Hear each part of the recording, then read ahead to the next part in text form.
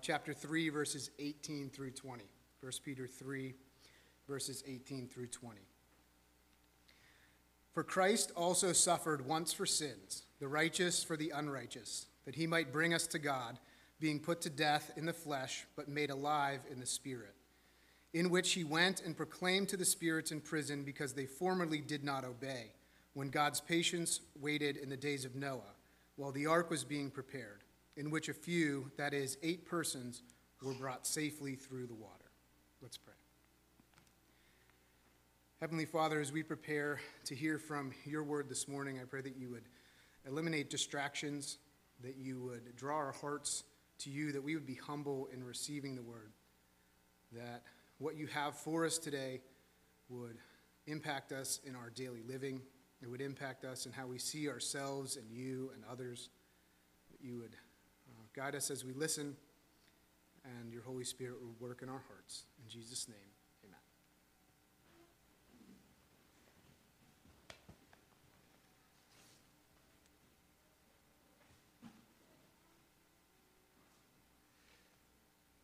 When our family lived on South Wyandotte Street for, I don't know, maybe 12 years, 11 or 12, one of the two, and it's just over here in Friendship, and then we've recently moved further away. I think I forgot my items from my house to come to the office on Sunday morning, maybe one time in 12 years, and this morning all the way from our North Hills home, I got here and got ready to begin editing, and my stuff was all back at my house. So I've had the experience now of traveling in, then traveling all the way back, and then traveling all the way back. But I do have a sermon for you. It was already written even. So, but this morning I want to be helpful. This text is tricky. So we're all going to have to kind of just keep our thinking caps on for a few minutes as we work through this text together. In fact, I cite for you in a sermon on this particular text, April 16th, so not far from where we're at in the spring, today being May 30th or so. April 16th, 1533, in his sermon, Martin Luther concludes this way. He says, quote, "This is a strange text, and certainly a more obscure passage than any other passage in the New Testament. I still do not know for sure what the apostle means," end quote. And so I gesture that into your direction to say, indeed, this text means something, and I think I have a way of helping you understand that it means something. And then there's going to be particulars within that text that still mean something, but we might not all exactly definitively and dogmatically own. But I say that to say we're also in good company if we consider the brilliant Martin Luther. When we consider all the ambiguities, and I'm not going to take my time with you to get into all of the ambiguities because we get way off into the weeds, but there are considerable ambiguities in the text. With the ambiguities then, of course, become theological issues that we're trying to work on. So as you understand, when you read the Bible, you have a web of ideas, right? A web of ideas, a number of texts that you have a faithful or received faithful summary of these texts. Individual or outlier texts usually kind of get woven into that web of ideas because they contribute in some degree to your larger summary that you already have going. This text then is one of those outlier texts that the only way to truly kind of grasp it well in a summary fashion is to plug that outlier text into your already established summary of ideas. In other words, whenever you come to a particular ambiguity in a text, don't allow that ambiguity to overthrow your mind and heart as though somehow all of the faithful summary that you've received and understand clearly has now been cast aside or undercut. This text will prove to be helpful, even if it be a bit ambiguous. There's lexical uncertainties too. When you look at terms within the text, there's terms that are translated into the English that are a bit more lexically difficult in the original language. I'll give you a small one, and it turns out to be enormous. But I'll give you a small one. If you're looking at your English text, and I don't know all the English texts that are here, what everyone prefers in their English translation styling. We use here, if you've gone here for any certain amount of time, you know that we use the English Standard Version. That translation came out when we were in college, and then it kind of grew and grew in influence and clarity, and then kind of was adopted beyond college, well into seminary. And so we've stayed with that text. It's just we have a lot of homework done in that English version. I don't know the other English versions. I should have probably taken time now and think about it, but I didn't, to see which English versions translate, let's see, the term spirit at the end of verse 18 with a capital in the English text. I don't know if any do, some do, others don't. That becomes a massive issue. Is spirit to be capitalized in the English translation? Well, that's an interpretive guess. It's an interpretive decision that you're making as a translator. Is he speaking spirit, as in, the soul, the dimension that you go on to live, that we're all embracing, that when we die in the body, we'll go on to live in the spirit? Is he speaking he's going on after he died in the body to live in the power of the Holy Spirit? So again, lexical ambiguities and difficulties are throughout the text.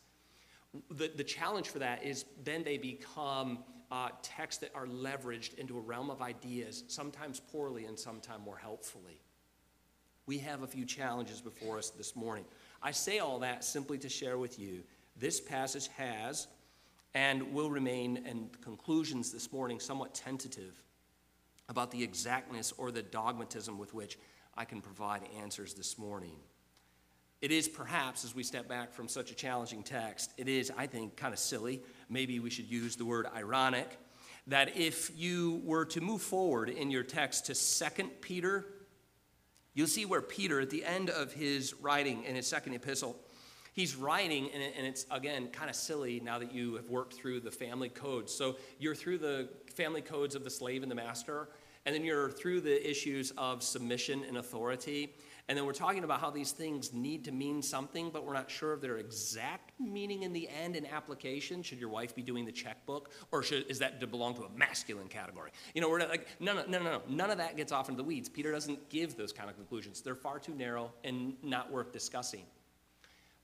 But again, he leaves us sometimes left challenged with how to exactly more narrowly apply what he has provided. I think it's just, again, silly or perhaps ironic that when you go to 2 Peter, at the end of 2 Peter, he's telling those to whom he writes about Paul's letters. And he says this, quote, "There are some things in them that are hard to understand," end quote. So it's just interesting, maybe a pot and kettle situation between Paul and Peter, because Peter, again, with many things that we will go forward to, there are some things in his writing that are otherwise hard to understand, to be clear. And I hope to be clear this morning to you. You know this as a Christian reader. A difficult text does not mean an unhelpful or unnecessary text.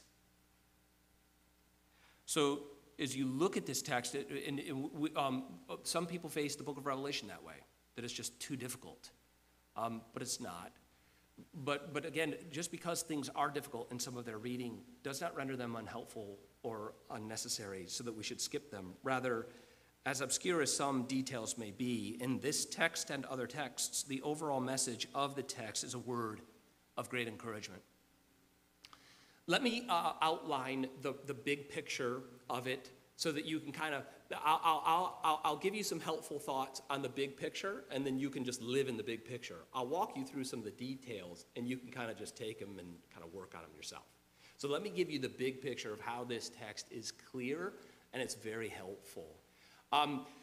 Consider it. Let me read the text for you, and then we'll work on it just briefly for a moment on the big picture. Verse 18, "For Christ also suffered." So we'll jump back up into verse 16. "Yet do it with gentleness and respect, having a good conscience." This is what Pastor Dan handled last week. "So that when you are slandered, those who revile your good behavior in Christ may be put to shame." So you have a situation, as was handled last week, where the exhortation to you as a Christian is, you will have challenges in your life. You'll have them Peter's describing them distinctly in terms of your confession being a Christian. So let's just put it into the Apostles' Creed category. For all of us, as we confess the Apostles' Creed, it's a basic bare bones outline of the Christian faith. You confess the Apostles' Creed. That's who I am. That's what I believe. That's a faithful summary of Scripture's holy teachings. This is who I am as a believer. I cite the Apostles' Creed for you. Okay, in connection to that profession, that's who I am, that's how I live. I am part of that holy Catholic Church, meaning my ethics follow my confession. You will at some point within this age experience some manner of suffering because of that. And again, I don't want your eyes to glaze over because we sit here in America. I know. I feel the tension of that as well. When you talk about suffering, it's hard as a minister to clearly and carefully handle suffering in the West. We need to be careful and honest about it. But if we receive this text as a word of all time for all God's people, we recognize between the resurrection of Christ, which is covered in this text, and the return of Christ, this time frame, there will be, even in the West, at some point, again, different maybe in kind and degree, but there will be suffering. Not because you're a cantankerous, obnoxious person, but because that's self-inflicted, but because you confess the good confession. And your ethics model that and create tension. Notice the text then, he says, when those who revile your good behavior, your ethical Christianity, your life that's informed by your confession of Christ, they will be put to shame. For it is better to suffer for doing good, that it should be God's will, than for doing evil. If you look at the person being put to shame, look down at the bottom in verse 20. Because they formerly did not obey when God's patience waited in the days of Noah, while the ark was being prepared, in which a few, that is 8 persons, were brought safely through the water. Let me give you the big picture of this. So there's people here in the text who, as I just described, will experience some measure of suffering in their life because of their Christianity. Right now, you're in this period of what Peter is describing as God's patience. There's the resurrection event, and then there's the consummation of the judgment. The parallelism is the same with the people in the day of Noah. Do you realize, and we covered this in the book of Genesis, do you realize how difficult it was for Noah to build an ark? And if you're a believer here this morning and you receive that as historical truth, I hope you contemplate on how hard that task actually was. And even if you just step back and you look at the dimensions and you try to translate them through Google and you look at the dimensions of the ark, or you go to the modern Ark Encounter, or whatever you have to do, consider just the deforesting project that Noah had to complete. It's enormous. During that time, while Noah's getting after it, there were many, you can go to the text, many naysayers, right? Many naysayers. By the end, there was judgment. Water came, didn't it? If you receive these texts as historical, the water came. 8 people alone were saved. Peter's writing to another group of people, Christians, in a period known as God's patience, between resurrection and return. From creation to flood. There will be a faithful few in this period of time that will pass their days faithfully, that will gather on Lord's Day. They'll confess the good confession, and by grace, they'll attempt to ethically live it out. That will create the same tension between Noah and his family and the naysayers in the community. There was a project being built by faith, an ark. There's a project in your life being built by faith with your family, with your friends, with your community. That you do believe this meaning in life is found in Christ Jesus. Your ethics will model that. And then there will be a community throughout this time of God's patience of naysayers. What occurred, Peter says, at the end of the Noahic event? A flood. There was at that point in time one way of salvation, right? Do you see the way of salvation? It's in verse 20. Because they formerly did not obey when God's patience waited in the days of Noah. Do you notice there's a singular vessel of deliverance that was made while the ark was being prepared? We'll get into the meaning of Christian baptism next week. But the point for now is that there was an appointed vessel of deliverance and redemption. It was the ark. You either got in the ark and you made it through the waters of judgment, or you attempted to swim and you didn't make it. That's the point in the parallelism of the text. There is a day of judgment that will come, even for those who are mocking you now, or for the church in the two-thirds world who indeed is being physically persecuted, who feel their lives are being ruined, who meet in underground churches. Again, it's hard for us to receive because we're so driven away from that. There's a day of judgment coming as in the days of Noah. God's patience is here today. I say that to you immediately to say, if you are here as perhaps on the fence, or you are a naysayer, I challenge you with this text. There is an ark provided. The ark, the vessel of deliverance, is the man of verse 18. For Christ also suffered once for our sins. But notice the uniqueness of his suffering. It was the righteous person for the unrighteous peoples. But notice how he's the vessel of deliverance. He's the ark of verse 20, that he might bring us to God.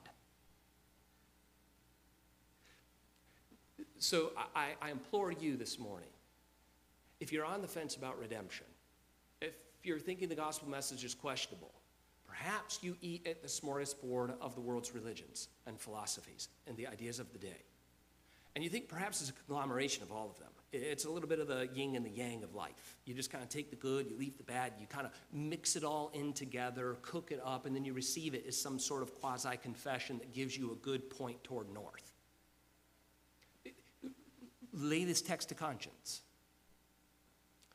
The parallelism is creation to Noah, resurrection to us, to the end. There's a period of patience, and that period of patience ends.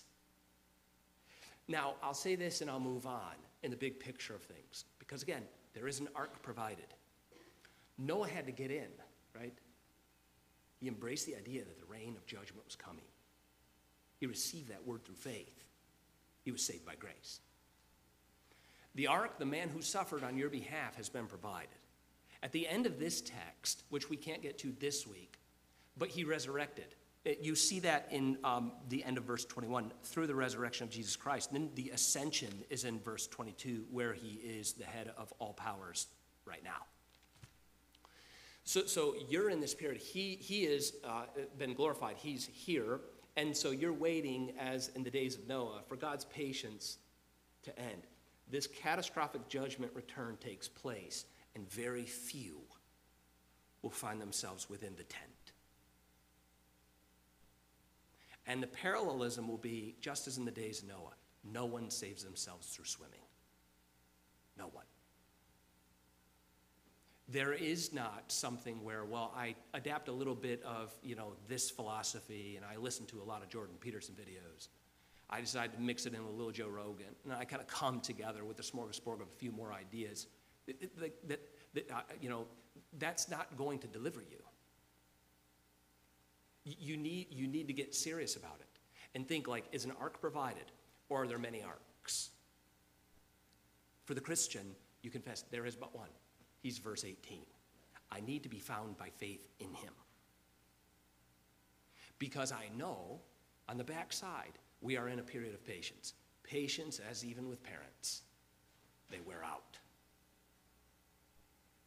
This is how the text can be helpful to you as you look at the big picture of the text. It's a word of encouragement to Christians that there has been patience, there has been suffering, there has been mockery. When? Look at Noah. How many people were saved? 8. Which is a great thing for a small church to be excited by. Remember the size of the church. There was only 8. See, we have more than 8 this morning. You can rejoice as you look at, God's power and presence abides, not by volume, but by a fact. His power abides with his people. And no matter the hardship that you're facing providentially, and I'll give you this and then we move on. Remember, you have like this small microcosm life to which the day of patience may wear out, before the day of patience wears out eschatologically for everyone. So you could say, wow, God may return, but again, like we all feel, that's got to be way down the road. And you can kind of keep getting it.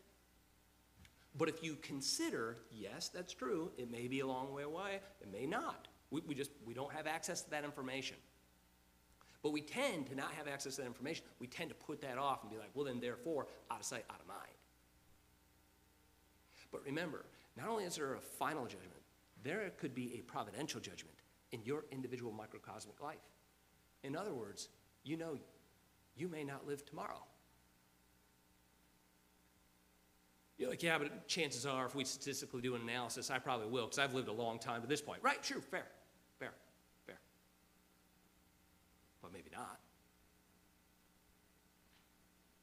So you may get hit by a car. You may be in a car accident. I might get hit on my motorcycle. You might kind of just walk out and have some random freak accident. You don't know. But a day of patience is upon you today. Seize upon it. If you're unrepentant, I challenge you, repent. Receive. Rest. Patience will wear out, either in your own life individually or catastrophically at the return, as in the days of Noah. Notice the text. There's a word here as I want to move on into verse 17, linking Pastor Dan's text of verse 17 into our text this morning of verse 18, and the thought connected verse 17. For it's better to suffer for doing good. It's better to suffer in that manner if, and I want you to key in on this text as we move forward in verse 18, if that should be God's will, then for doing evil, you see, there's a measure of comfort, a measure of encouragement if you suffer for your Christian confession. Sometimes you may feel, and I'm sure you would at the point of suffering for your confession. And again, I just simply put it in the gospel. But if we say, what are the propositions of the gospel and how can I know them better? How can I wrestle with them? How can I own them? And how can I profess them with my mouth? The Apostles' Creed is a phenomenal summary. It served the Church of Christ for centuries faithfully. The encouragement, if suffering came to you based upon that profession in your heart and in your life, it will feel perhaps as though God has abandoned you. To the church abroad, many perhaps struggle with that in their faith. Thankfully, the Spirit keeps them in grace, but you struggle perhaps with the suffering that you experience in this age due to Christian faithfulness. Notice the text, though, tries to encourage you to recall in times of suffering for doing good, that it's not random acts of violence or unkindness. It's not random that you're being pushed out of the inner circle or denied access of opportunity, denied ladder climbing that you feel you've put in the opportunity to do, but someone knows you go to church. Whatever the little thing that turns into kind of a big thing can be, that can really kind of derail your faith. It just shows how simple we are, how weak we are, but it's true. This text can anchor your mind to realize it's not random. It's by the will of God. You see the text, for it's better to suffer for doing good. Okay, a person is suffering for doing good, and he clarifies, if that, the suffering for doing good, should be what? God's will. Again, we need to be careful that as we suffer for our confession, that it's God's will and under his watch. But remember, as was mentioned last week, this is explicitly for your Christian confession and the ethics that follow. This is not for being a cantankerous and obnoxious individual that self-inflicts him or herself with injuries. But it's truly connected to your confession. Further, verse 18 unites then your victory. So verse 17 is the suffering under the hand and will of God. But you think to yourself, why would God cause someone to suffer? And how could that be a good thing? You ask. And it is answered. Verse 18. For Christ also suffered.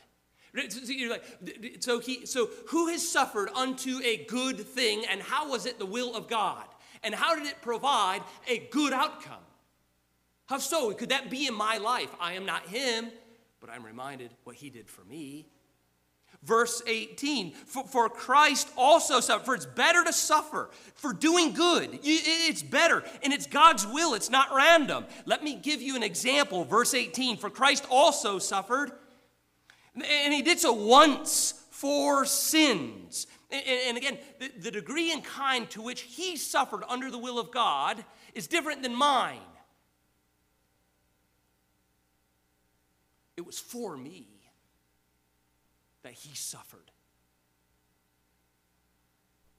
Right? The righteous for the unrighteous. That's how he suffered.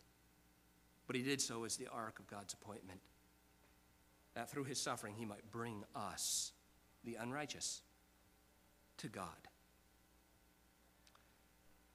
Again, then this union, your union to Christ through his suffering on your behalf, and you're taking the tiny vessel of faith and receiving all of Christ and all of his benefits through the empty vessel of faith, showers you and covers you in all of his righteousness. It delivers you. And then perhaps you ask yourself, okay, in the time of suffering, in this body and life that wastes away and is but a vapor, you ask yourself, how can I be assured to conscience that indeed I will be delivered later? That the suffering in this age, appointed by God and under his care, will lead to victory in some manner. Well, your being wed to him in verse 18 is sharing in his accomplishment of verse 21. I'll speak of baptism next week, but baptism which corresponds to this now saves you. Not as a removal of dirt from the body, but as an appeal to God for a good conscience. How so? Through the resurrection of Jesus Christ. Your union to him, verse 22, who has gone into heaven and is at the right hand of God. He's ascended. He's with angels, authorities, and powers, all having been subjected to him. One author comments this way of your union to Christ through his events on your behalf, through the simple vessel of faith, mentions it this way, quote, if a Christian were to suffer to the point of unjust martyrdom for the sake of Christ, such suffering is both purposeful and victorious. Because death is not the final word. Thus, Christ's resurrection, as I mentioned to you in verse 21 and verse 22, ensures that you are under his care and under his watch, and that the future is bright, even if you were to pass in this age. Now to the particular challenges of the text that I introduced at the beginning. Notice I do want to jump in now that I'm sure that you have a basic handling of how this text is helpful and deeply meaningful. That as I pass my time as a pilgrim in this age and I face hardship, I am in the ark of Christ through faith. I indeed, when judgment comes, will be delivered. But jump into the particulars. Look at verse 8. For Christ also suffered once for all, the sins for the unrighteous, or for the righteous for the unrighteous, that he might bring us to God. And I want to progress through the text now into some of the difficult pieces. Being put to death in the flesh.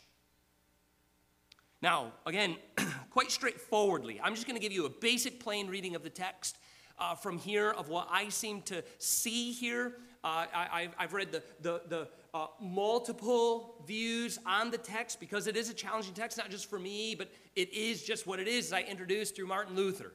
In the end, after you strive and you slay, you're like, I don't know. That's my approximate. So I'm going to give you my forward reading of the text. Let's take step one, which quite straightforwardly, simply we see that Christ died in the flesh. What could that be but a straightforward reference to dying in terms of humanity? He died as a man. That is, we profess that Jesus Christ as our Savior is truly God and truly man. And this, once again, helps us to see that Jesus died truly as a man. And indeed, he did die truly. It wasn't a phantom. It wasn't that he went and hid. It wasn't that someone took him down from the cross just before he gasped his last and restored him, and then he hid himself for 40 days and reappeared to the disciples, and it's all a conspiracy of some kind. We confess Holy Scripture, that indeed Jesus died in the flesh. And he did so for you.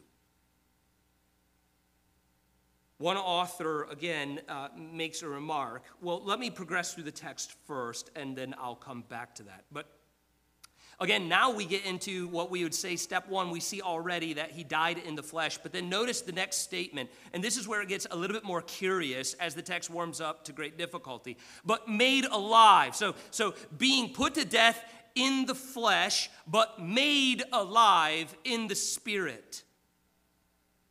Again, now he's connecting the death of Christ on the cross. We know this. He was taken down from the cross, placed in Joseph's tomb. Christ died in the flesh.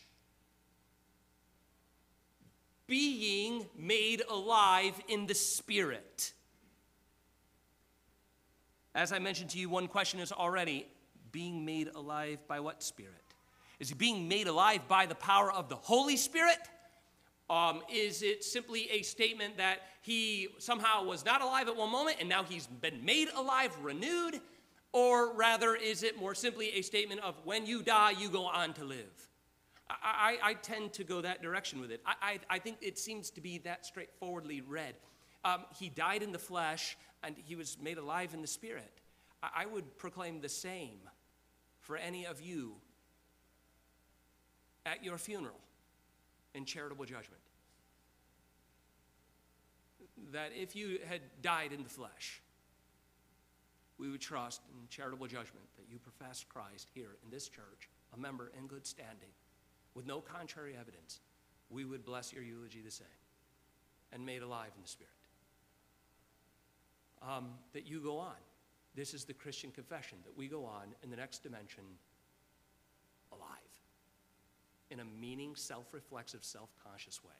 Remember, Paul says later out in the New Testament, earlier in the New Testament, that he knew how it would be when he was dead. It would be better to be with Christ than alive, and he self-reflexively spoke on, like, you know what it will be like to be alive in that dimension. You'll know that you're alive. You'll have some sensory knowledge of that experience. I think that's all that is describing here.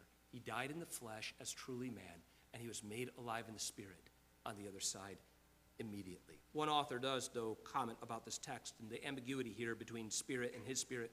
He remarks it this way, quote, he is the first, speaking of Jesus Christ here, he is the first who rose and entered into a spiritual life. Thus, Christ now lives according to the Spirit. That is, he is true man, but he has a spiritual body. So for now, let's just take first step as we work through the text quickly now. So we've taken the first step, that Jesus Christ has died, according to this text, and then he went on living in his spirit in the netherworld. So look at the text. Being put to death in the flesh, but made alive in the spirit. So again, I would tend to say spirit needs to remain in lowercase. I'm not saying it's the Holy Spirit. It could be. I don't know. I would say he's simply describing the same as I would say for you at your gravesite. That's step one. Step two of the text then is to discern if the next statement in the text is sequential. So now we're looking at a timeline of events. Is Peter giving us one? That's the question. We're like, is he telling us things that happened in order? Or is he telling us just events? I tend to offer to you, it seems to be, in a straightforward reading, sequential. It seems obvious, which maybe that's the challenge. It shouldn't be so obvious if we look at it more carefully. But if we just simply take the straightforward reading, I think he's speaking sequentially. That is, the question for you to ask yourself as you read the text is Peter saying that the proclaiming being described next took place sometime after his death on the cross in the spirit realm? Let me read it for you. I'll start in verse 18 so you can get the flow of the text. And then I want you to ask the question, does this seem sequentially next? He died. died, and then he did this. For Christ also suffered once for sins, the righteous for the unrighteous. Why? That he might bring us to God. Now the description of the event being put to death in the flesh. I get it. So he's truly God, truly man. The righteous for the unrighteous. He was put to death in the flesh, crucifixion. But made alive in the spirit. Yes, indeed. In which he went and proclaimed to the spirits in prison. Again, is Peter saying that the proclaiming to the spirits in prison is being described after his death on the cross in a spiritual realm? That's the question of the text. Did he show up in a resurrected form of some manner? Again, he hasn't resurrected yet, so his body is truly there. He has died. This we confess. Did he, through Spirit, appear in another dimension, realm, to spirits who are otherwise characterized as being imprisoned there, and then he proclaimed to them? And then, somewhere in the timeline, he then resurrected. The question is, perhaps you've asked it before, what did he do for those 3 days? Between death and resurrection. Is this a small snapshot of what he did in those 3 days? Or is it like, no way, no way, no way, no way? I don't think so. And there's a whole host of reasons why I don't want it to be so. Maybe, but it seems to me, yes. But I share with you my conclusion. If yes, then what we have here is a description of Jesus Christ alive in the Spirit, proclaiming something to disembodied souls who are in a place of prison. Being put to death in the flesh, but made alive in the Spirit, in which, so in that spirited condition, in which, in this different aspect of his being, in which he went in that spirit condition and proclaimed to the spirits in prison. Now, verse 20, because, why would he even do that? Because they, these spirits in prison, formerly did not obey. But who are these spirits and why? What were they not obeying? During the time of God's patience, which waited out in the days of Noah while the ark was being prepared. You see the quandary. It's a difficult text. Why would he only appear to one generation in between while the spirits were? Why particularly appear to these mockers? Just solely the folks during the period of Noah? What about all the people that died since that period all the way to the period of Christ's crucifixion? Why would he speak just to this group? Why are we even told it? I don't know. I mean, I could wander off, which I don't like to do, but I could maybe gesture in one direction just to say, well, it is quite climactic, that age group that were mocking Noah. You do recall the earth cleansed them.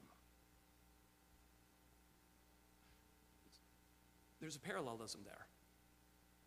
There will be yet another massive cleansing on the earth.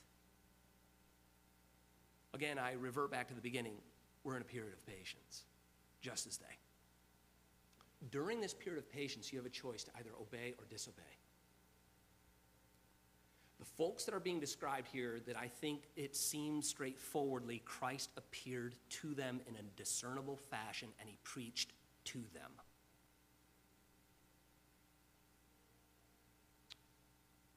They disobeyed. I want to be careful with you because I don't want you to be confused by what I'm saying. I'm working towards my conclusion now. There's a couple of pieces that are left to be sewn up, and I want you to be clear in your mind, at least as far as what I said this morning, so that we don't take up swords and slay one another somehow later. So let me be clear. This is not a proclamation of the gospel. There's ways to know that. I think there's a couple key indicators in the text. Number one, linguistically. I'll just say this because I don't like to do linguistics or wade off into the weeds. There's very little fruit in congregational conversation over that. But here I do think there's a piece worth noting. the term for proclaim is not the term used in the New Testament for preaching gospel. It's not the term. It's the broader term of making a declaration. You could do what Christ is doing here without ordination. You could just stand there and just kind of go for it. You could proclaim, hey, tomorrow the sun is going to come out. You could do that level of proclaiming. Again, it's broader, it's less specific, it's not gospel proclamation. Meaning, the term of gospel is not used here, indicating this is not in time of post-mortem opportunity. These folks aren't hearing deliverance. So what are they hearing? Let me read the text for you again, and this is toward my conclusion now. I'll ask you to turn your text one time, and then we're done. Because they formerly did not obey. So wait, through the Spirit, in which he went and proclaimed. Remember, he's not euangelianing. He's not gospel telling. He is indeed making a pronouncement. To who? To the spirits in prison. Why are they there? What's the connection to being imprisoned? Or what's the imagery of enslavement? Well, because they formerly did not obey. Obey what? God's call to get in the ark. When was this going on? When God's patience waited in the days of Noah. How long was the patience? The ark was being prepared. Who all came through? A few. 8 persons. They were brought safely through the water. So if he's proclaiming to those who did not obey, and that's all we know about them, is that they didn't obey God's offer. They rejected it, as many are today, as I implore you not to do. Many did that, and then they died, went on to the nether dimension, and they're in a place of enslavement. Christ appears to them after he died in the flesh, and he proclaimed something to them. The question is, what do you think the proclamation was? If it wasn't an offer like a Roman belief, like purgatory, where you can appear and perhaps you can get out of this hole you're in through a massive number of different elements. You can perhaps purge or cleanse, and you can attain heaven in a later post-mortem opportunity. Protestants deny the Bible teaches that anywhere. I would hold fast that indeed this is, once again, no proclamation of deliverance. It is a proclamation. It is a proclamation of victory. The naysayers found out that indeed they were naysayers. God's promises are in full fulfillment. Christ the King appears, and they know this now. Again, verse 20 indicates that the proclamation addresses prior unbelief. They mocked, they belittled, they persecuted, they disobeyed when they had opportunity to repent and believe. This is parallel to the end, the very end of the Christian message, with the end of the book of Revelation. And you can go into the Gospels, Matthew, Mark, Luke, and John, you see Christ preach on this same thing. That there will be a day of an account. Perhaps Philippians is a great book to go for the final accounting, where every tongue will confess and every knee will bow. Those in heaven and those on the earth and those below the earth. Again, doesn't matter up or down. Just simply references another dimension where they're not here. But all will give account. And these folks here were made aware of the blunder indeed they had made. I promise to be done, but I have to read this to you. If you will, turn in your Bible to Luke 16. I'm done with you. I just have to read this. Luke 16. I think it's a great picture of this text. I simply read it and I'll pray. I'm not going to comment. Of course, that might be impossible, but I'll work at it. Luke 16. I want you to have this 1 Peter text in your mind. And then I want you to hear in the reading to lay this to your conscience. I want to begin with you in verse 19. This is what I mean about those who are in prison. Verse 19, there was a rich man who was clothed in purple and fine linen, who feasted, how so? sumptuously. How often? Every day. And at his gate was laid a poor man named Lazarus, covered with sores, who desired to be fed with what fell from the rich man's table. Moreover, it gets worse. Even the dogs came and licked his sores. The poor man died and was carried by the angels to Abram's side. The rich man, he also died and was buried.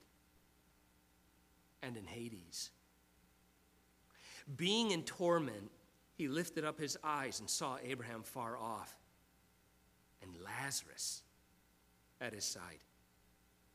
And he called out, Father Abraham, have mercy on me, and send Lazarus to dip the end of his finger in water and cool my tongue, for I am in anguish in this flame. But Abraham said, Child, remember that you in your lifetime received your good things, and Lazarus in like manner bad things. But now he is comforted here, and you are in anguish. And besides all this, between us and you, a great chasm has been fixed, in order that those who would pass from here to you may not be able, and none may cross from there to us. And he said, Then I beg you, Father, to send him to my father's house, for I have 5 brothers, so that he may warn them, lest they also come into this place of torment. But Abraham said, and I say this to each of you in this room right now, hear this text, please. They have Moses and the prophets, meaning Scripture. Let them hear them. Hear the preaching of the Word of God. And he said, No, Father Abraham, but if somebody goes to them like from the dead, they will repent. No. He said to him, if they do not hear Moses and the prophets, neither will they be convinced if someone should rise from the dead. Let us pray. Father, we ask that you would grace us with your Spirit's light, that when we come across such hard texts to understand the nether world where we have such little understanding and information, we embrace truly all that we do have, but we just confess it's insufficient for our minds, but yet in your wisdom, why would we need to know it? We do trust. We do have faith that's been gifted us by your Holy Spirit to embrace what is seen and what is unseen. Help our unbelief. We ask, just like the disciples, we are an unbelieving people. We just struggle. We'd rather sense, taste, touch, smell, and handle and analyze than believe. Help our unbelief. I pray for anyone here that is in this period of patience and will be found indeed on a day where they wish not to be found as one who is mocking and rejecting, that it will see in the proclamation of Christ that it is too late. I pray that you would work on them graciously through the church, through our people, in their own conscience by the work of your Holy Spirit. We all need your work in our lives to overcome our sin, even the sin of unbelief and bad behavior, unethical living, unkindness. Help us with this. Grace us with your virtues. Help us to continue to study your word and to grow by difficult texts. In Christ Jesus' name we pray. Amen.